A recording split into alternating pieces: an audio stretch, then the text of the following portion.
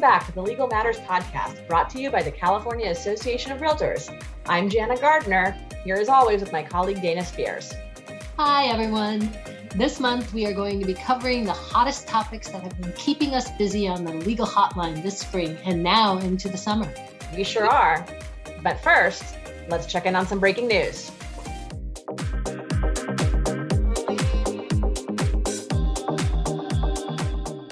All right, so we're going to start off today with actually some breaking news before we get into the long list of items that we want to talk about. As we record this, it was just announced that Governor Newsom and the state legislature have apparently worked out an agreement to extend the state eviction moratorium rules another 3 months. So now, instead of expiring at the end of June, the protections are now largely set to expire at the end of September. And that's statewide. Some counties have already done that. Exactly. Some other places have already done their own extensions and protections. And if they've already done that, then the most restrictive or protective rules, which might be the local ones, are what property owners and landlords need to follow. But for everybody statewide, you know, as we pretty much suspected, things are not going to just flip a switch and go back to normal on July 1st. We'll have a lot more details for everyone next month. Next month, July. Keep an eye out for a webinar that I'm sure will be coming. And of course, all of our materials, our Q&As, and just want to highlight this breaking news that the COVID-19 Tenant Relief Act is not going to expire on June 30th. And with some modifications has largely been extended now until September 30th instead. So make sure everyone's aware of that and stay tuned for some more details. That out of the way, we can go ahead and jump into our main focus of the episode today, which is talking about hotline hot topics. What's been keeping us so busy on the hotline through the spring and into the early summer months of 2021 here. So the first thing, speaking of COVID-related laws that we wanted to talk about is the updated showing guidance. So everyone's been following these very restrictive stay-at-home orders and real estate industry showing guidelines. I know everyone was sick of dealing with the PED forms and the posted rules of entry and all of that, right? We got so many calls about that on the hotline for sure. Yeah. So now the good news is that as of the sort of reopening of the state of California on June 15th, it largely is back to, in many ways, business as usual, or sort of the 2019 version of showing properties. So no more PED forms. Hooray. Everyone's excited about that. It means open houses are back. So you can have a traditional open house again. You don't have to have by appointment only or by scheduled or, cleaning between every showings. I will say, yeah, I know. I am still getting some questions about whether agents should be cleaning their properties. And, I would say, sure, in the way that you always would have. It's just now not mandated by CDC guidelines or anything like that. That's right. But it's still a good business practice. Yeah, it's still a good business practice to make sure that the property that you are showing for your clients is being kept clean. That's just a good idea in general. But now, it's essentially business as normal. The only thing that is still in place, of course, are the now modified mask rules, which say that people who are vaccinated are no longer required to wear masks. They still are in certain circumstances that don't apply to real estate, if you go to a hospital or a school or if you ride a train or something like that. But for our purposes, vaccinated people are no longer required to wear masks indoors or outdoors. Unvaccinated people still are. But this, of course, raises the question of how do you make this determination? How do you enforce this rule? Right. So there's a couple of different approaches. The sort of utmost conservative approach would be you can still require masks. That way you don't even have to have the conversation. You don't have to ask anybody if they're vaccinated. You don't have to, potentially provoke somebody into a potentially uncomfortable conversation. You can just say, you know what, if you're going to come inside the property, let's all just wear masks. And This is a conversation to have with your seller about what does the seller want to do for showings. Because alternatively, you can obviously ask people whether they're vaccinated or not. Or the sort of most aggressive stance, and I'm sure everyone has seen that many businesses are doing this already, which is having a sign or a posting out front that says something like masks required for unvaccinated individuals. And if you don't wear a mask, you're attesting that you're vaccinated. So I've definitely been to some retail type establishments that have that sort of setup. But again, it's really going to be, between the listing agent and the seller, just important to have a conversation about what guidelines you want to set and if they just want to have a blanket mask rule for now. But like I said, at the very least, unvaccinated individuals still need to wear masks indoors. Vaccinated folks can go without. Exactly. So, and that's pretty much it. As long as you're on top of the mask guidelines, everything else more or less back to business as usual. Yeah, that's pretty simple. Yeah, it is. It's some good news finally on that front for sure. Exactly. Well, another hot topic right now, something we're getting a lot of questions on, is sellers looking for replacement property. For sure. Sellers seem to be creeping back into the market, but inventory has not reached the ample levels we were used to in the past. What this means is that it can be difficult for sellers to find replacement property. So sellers that need replacement property generally want a contingency that will permit them to cancel if they're unable to find and or close on a replacement residence. So listing agents should recommend to their sellers in this position that they include in their transaction the seller's purchase of replacement property form, that is form SPRP. This form provides sellers with contingencies that enable them to cancel if they either are unable to find replacement property or close on a replacement property that they have found. The SPRP also permits the seller to decide when time periods will start for the property they are selling. They can start time periods immediately or after locating the replacement property. In either case, this contingency will protect them against breach if they have to cancel because they can't find or close on replacement property. And that is really what's paramount for sellers in this position.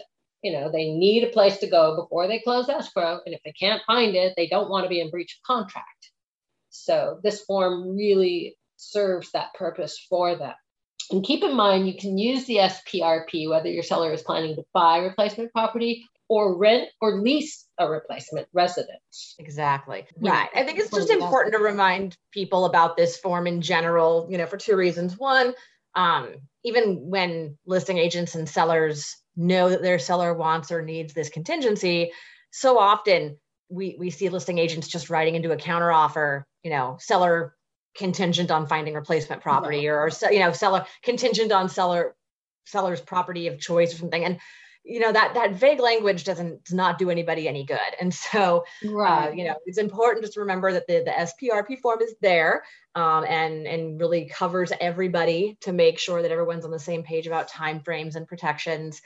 And then just in general, and you said this at the very beginning, but when it's a tight, competitive inventory market for buyers, a lot of sellers are going to inevitably be buyers on the other end, right? Exactly. So, they're having the exact same problem. Exactly. They're having the same problem.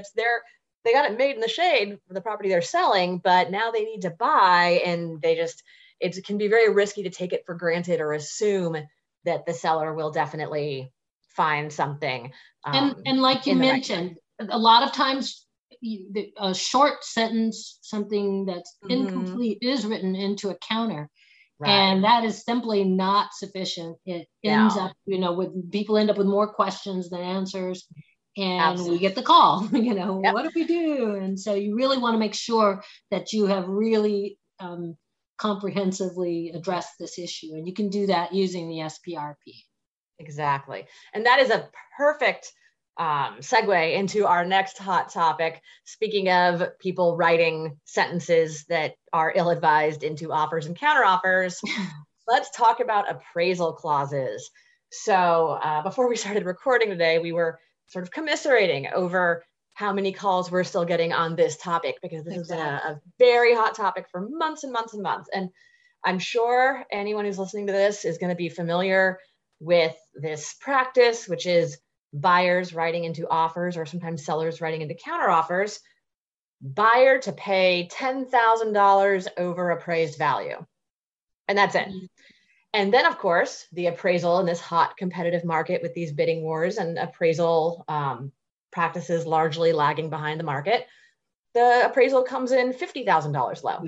And so then we get the call, well, what does this mean? What happens now? And there's only so much we can do for people in that situation because, our response is, well, you wrote this clause. What do you think it means? What does the other side think it means? And often there is room for interpretation on both sides. If it says buyer to pay $10,000 over appraised value and it comes in 50,000 under, does the seller have to reduce the purchase price?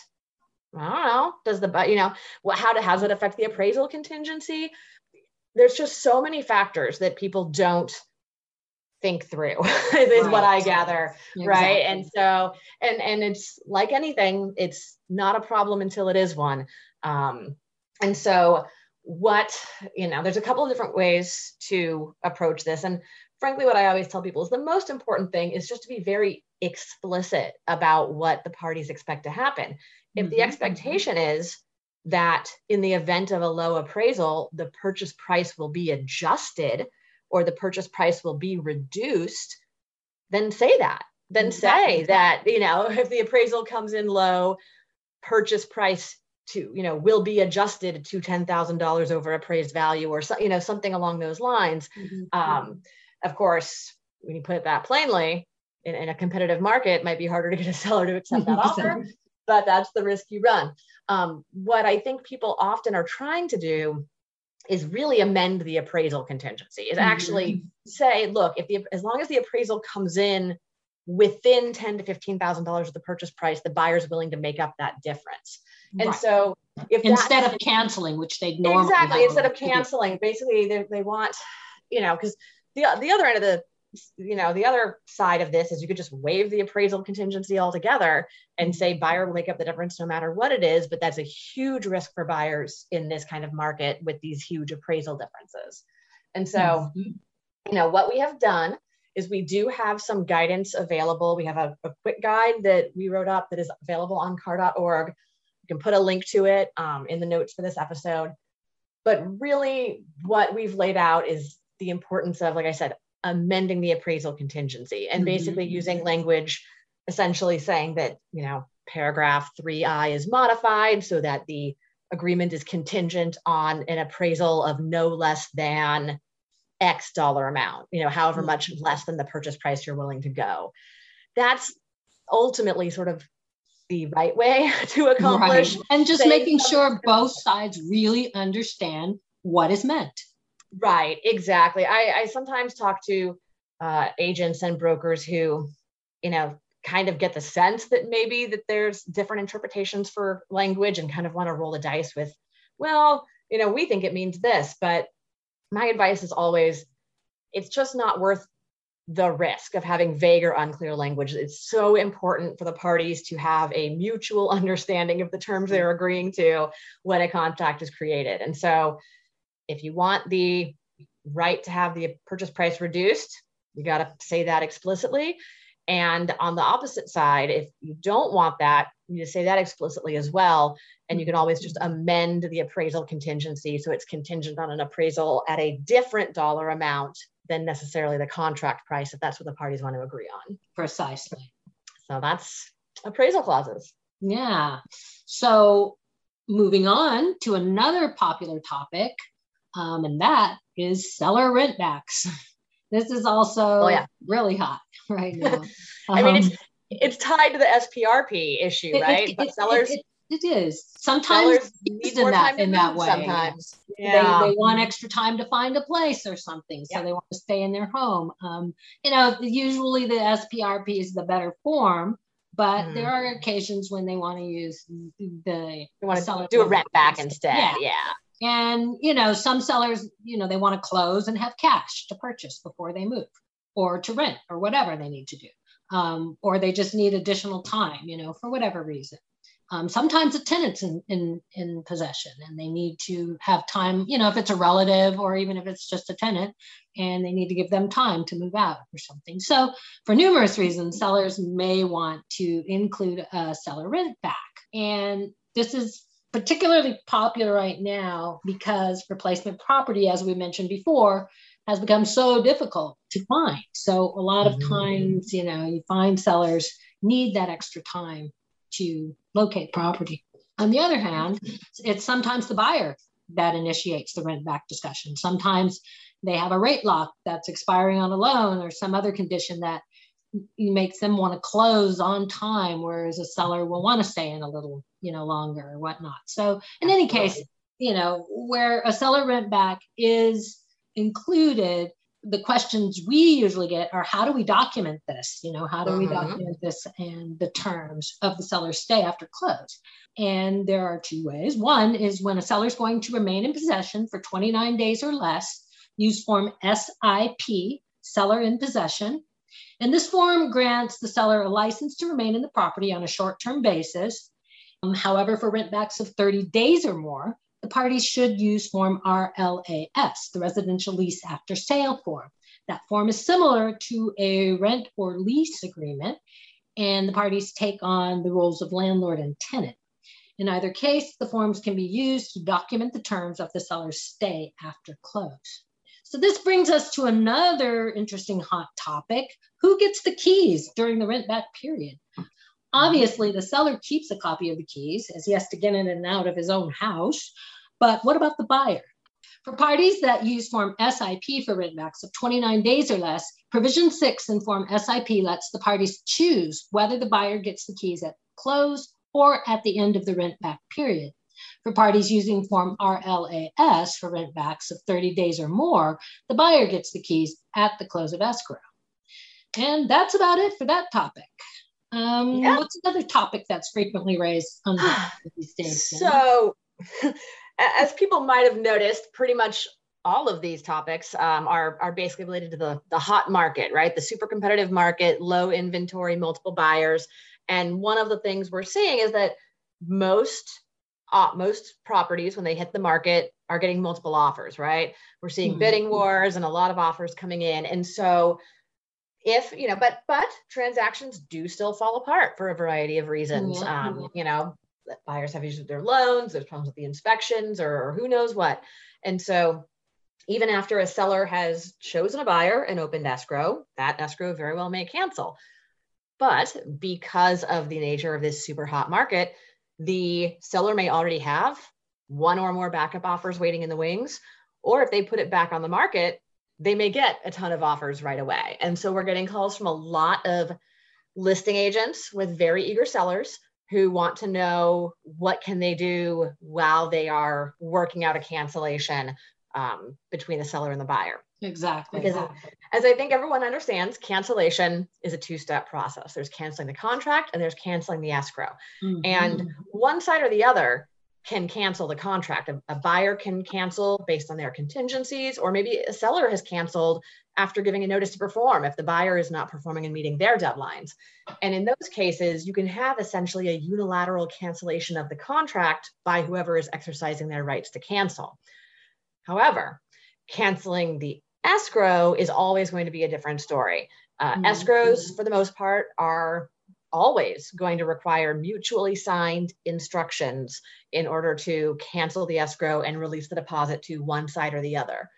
Even if it's crystal clear who should get the deposit, even if the seller is just trying to give the deposit back to the buyer, the escrow is always, for good reason and their own protection, is always going to require both sides to sign off, or worst case scenario, a legal order of some kind, ordering them to release the funds to one side or another.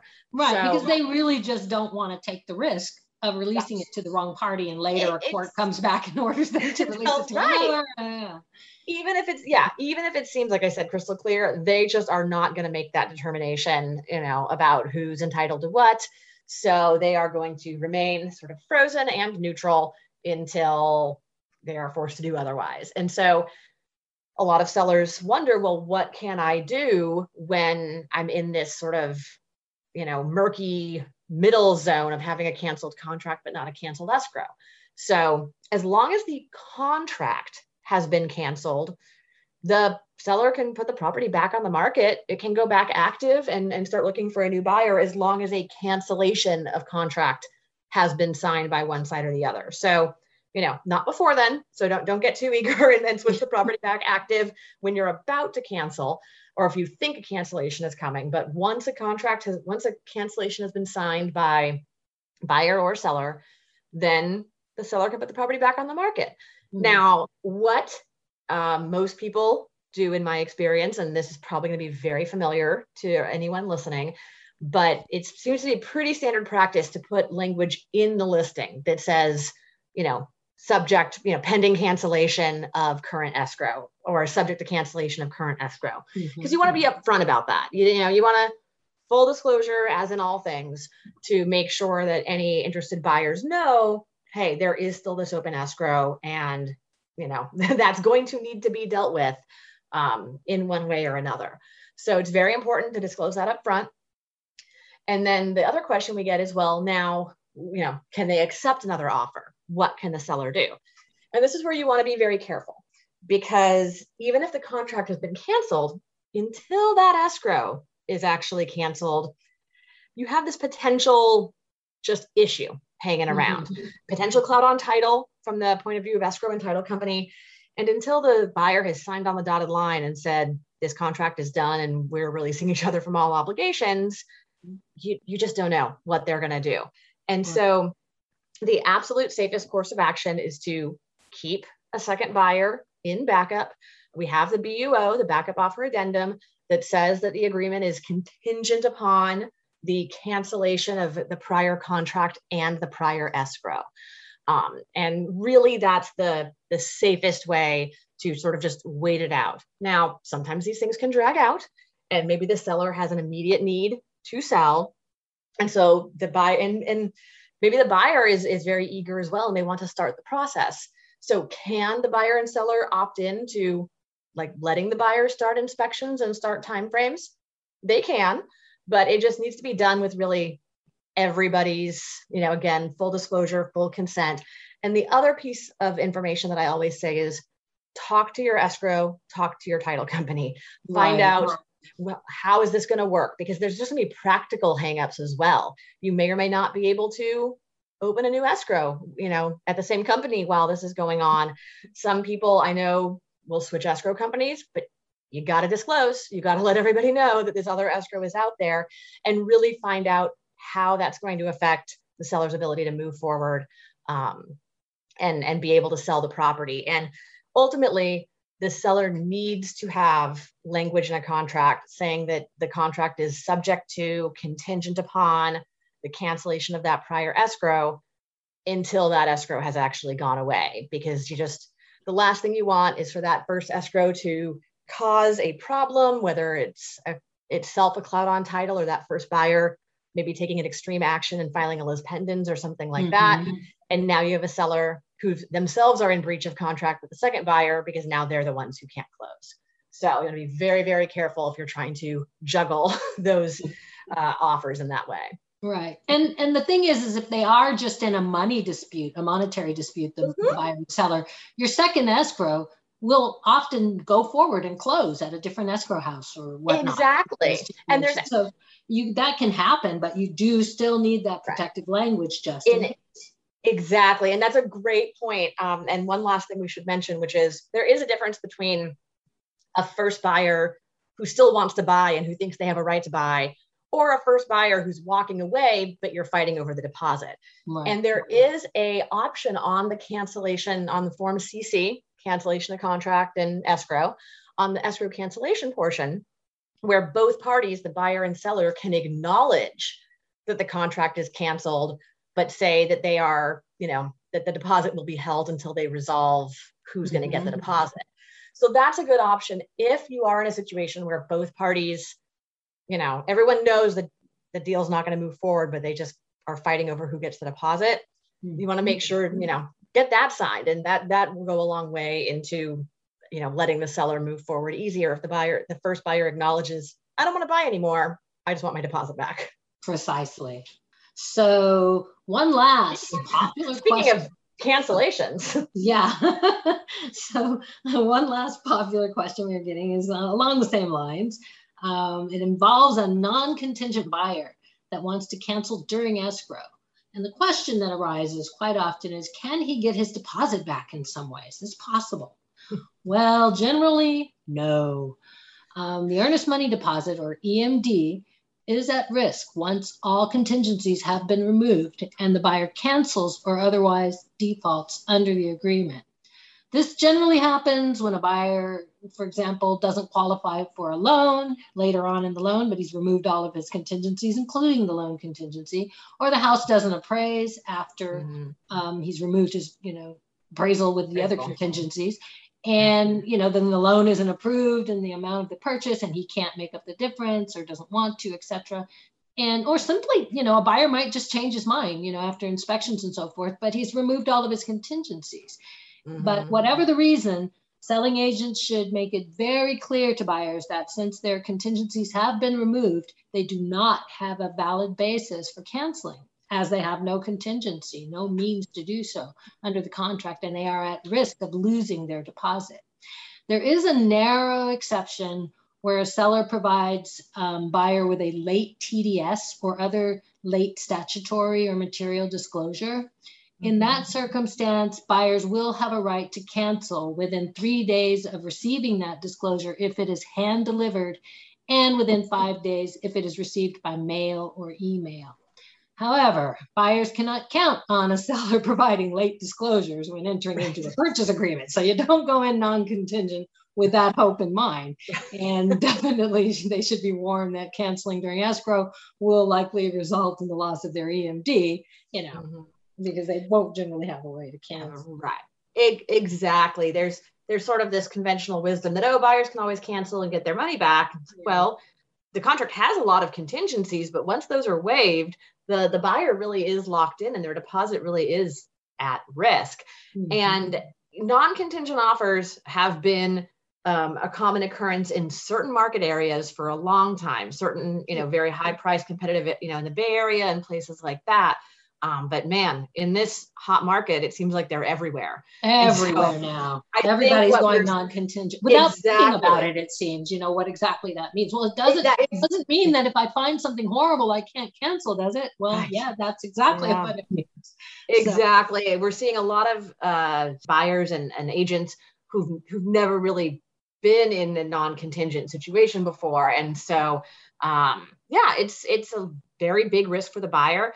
This is a situation in which I would strongly advise buyer's agents to make sure to provide their clients with the market conditions advisory form MCA.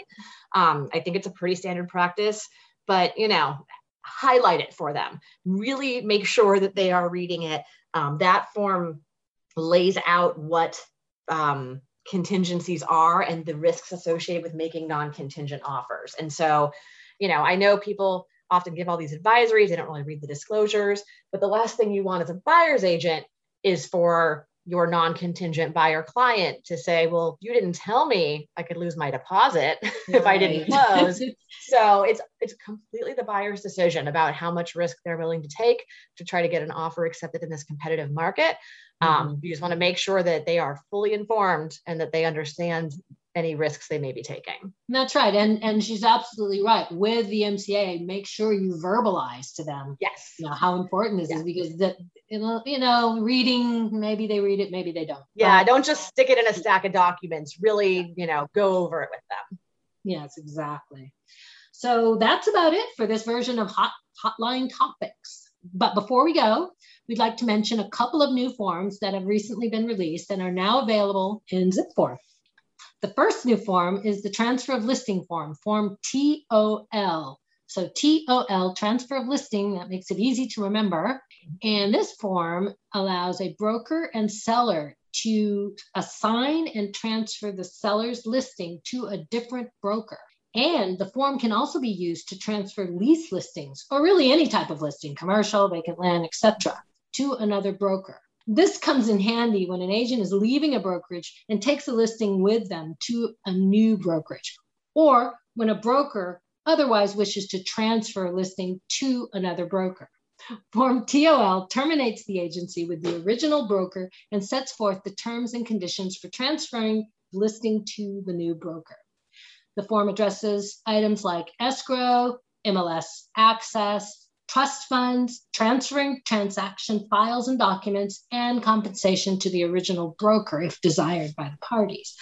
Finally, in Form TOL, the original broker and principal, meaning the seller or the lessor, agreed to release one another from further obligation and duties under the listing agreement and from any claims arising from the listing.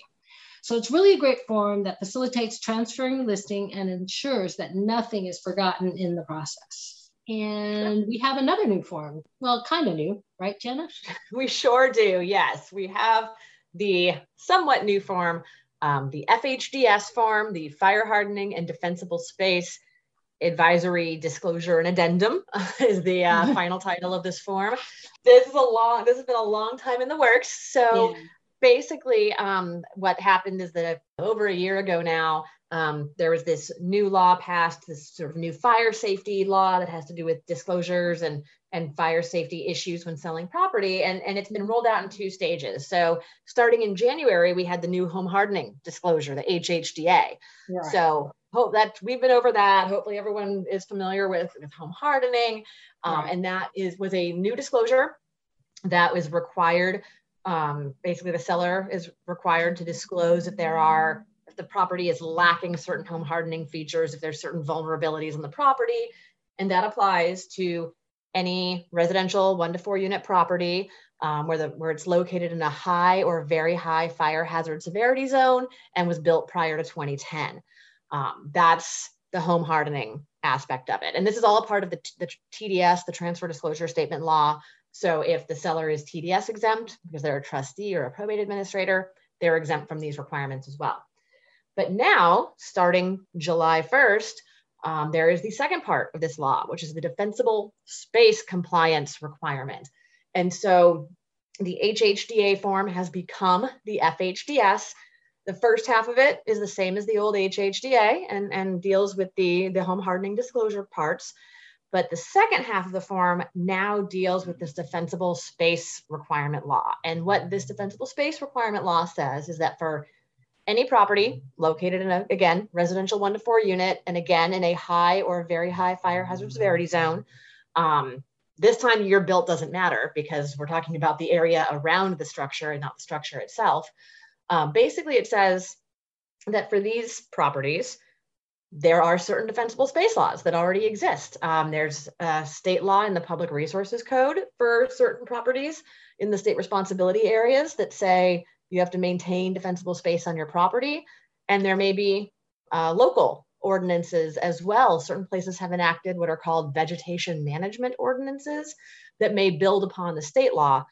And what all of these laws do is they basically put the obligation on a property owner to, well, maintain what is called defensible space on the property. Right. Essentially, it's keeping a buffer zone around the structure on your property so that in the event that there is, a fire spreading through the community, that you are helping to slow the spread of that fire. And so, you're cutting down grass and other brush to a certain level. You're clearing out trees and bushes so they're not packed too tightly, so that it would hopefully slow down any fire that is spreading and also provide some safety in the event there's firefighters trying to defend your home, that they're not surrounded by a bunch of flammable material. Right, so, because that vegetation, that is what gets these fires really going. Exactly. That's really what can pose a lot of danger in these wildfire situations. And so what the new law does, so these laws are already in effect. There's already laws out there that say if you live in these fire zones,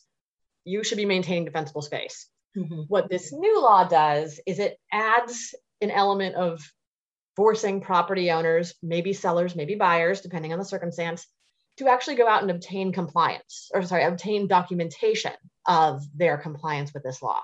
Mm-hmm. So in a area where there is no local ordinance, so if you're in a state responsibility area or some other very high fire hazard severity zone, and there is no local law that requires you to go out and get this documentation, then basically the default is going to be, well, buyer, you're going to agree that within 1 year after closing, you will make sure the property is in compliance and you'll go out and get that documentation. Now, this is assuming that there is what's called an authorized inspector who can go out and do an inspection and provide documentation. In a lot of places, that's going to be through CAL FIRE. And CAL FIRE is setting up, they're in the midst right now, as the clock's about to hit July 1st, they're in the midst of setting up their program to get defensible space inspectors out into areas that are under their jurisdiction. So that's going to be a large chunk of the state. And then for a place where there's a local ordinance, then basically there's an option for buyers just to agree to buy the property and obtain documentation of compliance in accordance with the local law. Now, there's two situations in which the seller is going to be obligated to provide this documentation. One is in an area where there's no local law requirement that says the seller has to do it. If the seller already has documentation that they've obtained within the past 6 months, then they can just give that to the buyer and the whole thing's done and everybody's done what they need to do. So, and this could be something the seller affirmatively went out and did on their own. It could be that CAL FIRE or another agency just came knocking and did an inspection recently. Those do happen in some locations on a regular basis. And if the seller does have documentation that they obtained in the past 6 months, they give that to the buyer, end of story. Now, the possible but least likely scenario is if there is an actual local point of sale requirement, if there's a law in the city or county where the property is located that says when this property is sold, seller, you have to go out and get the documentation and make sure it's in compliance with defensible space law. Well, then seller, if that's what the law says, then you got to do it. Right. There aren't a lot of these point of sale requirements out there. In fact, the only one that I'm personally familiar with is up in Truckee, in the Tahoe Truckee Fire District. They do have a local point of sale requirement, and that, from what I can tell, is pretty well known to folks who do transactions up there. So that shouldn't come as a surprise. But, this, unfortunately, every year fire season does seem to get a little bit worse and a little bit worse. Mm-hmm. And so I think we're going to just be seeing more of these fire safety rules and laws going into effect. So I know that's a ton of information, and this law and this disclosure are incredibly complicated. I will make sure, again, to link to all of our resources. We have some really good Q&As and quick guides on this topic. Our Q&A was recently updated to really include a step-by-step guide to show you what you need to do to make sure that your transaction is satisfying these defensible space law requirements. So I will make sure to link that for everybody. And then, of course, like with everything else, people can always reach us on the hotline.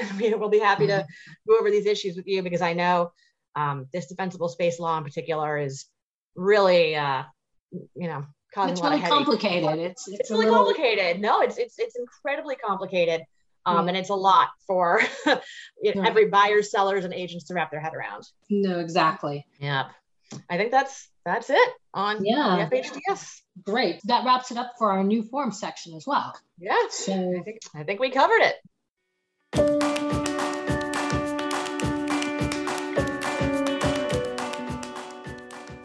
So this wraps up another episode of the Legal Matters podcast. Thanks to all of you for listening. We hope you have enjoyed our episodes so far. If you have enjoyed them, the best way to make sure you never miss an episode is by subscribing to us on Apple Podcasts, Google Play, or wherever you get your favorite podcasts. And while you're there, feel free to give us a review and maybe even a 5-star rating. Those reviews and ratings can help other folks find the show. You can also reach out to us here at the podcast directly by emailing us anytime at legalpodcast@car.org. Finally, don't forget about all of the ways CAR Member Legal can help you stay in business and stay out of trouble. Of course, CAR members can call the hotline with any questions or issues at 213-739-8282, Monday through Friday, 9 to 6, and Saturday, 10 to 2 for transactional questions.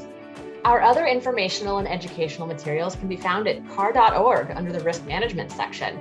Head over there to check out our Q&As, quick guides, webinars, and more. All of the many, many resources I referenced on today's episode. Exactly. And some of those we will append. That's true. And check out the notes on this episode with some shortcut links to those as well. Excellent. So I guess that's it for now, and we'll see you next month. Bye, everyone.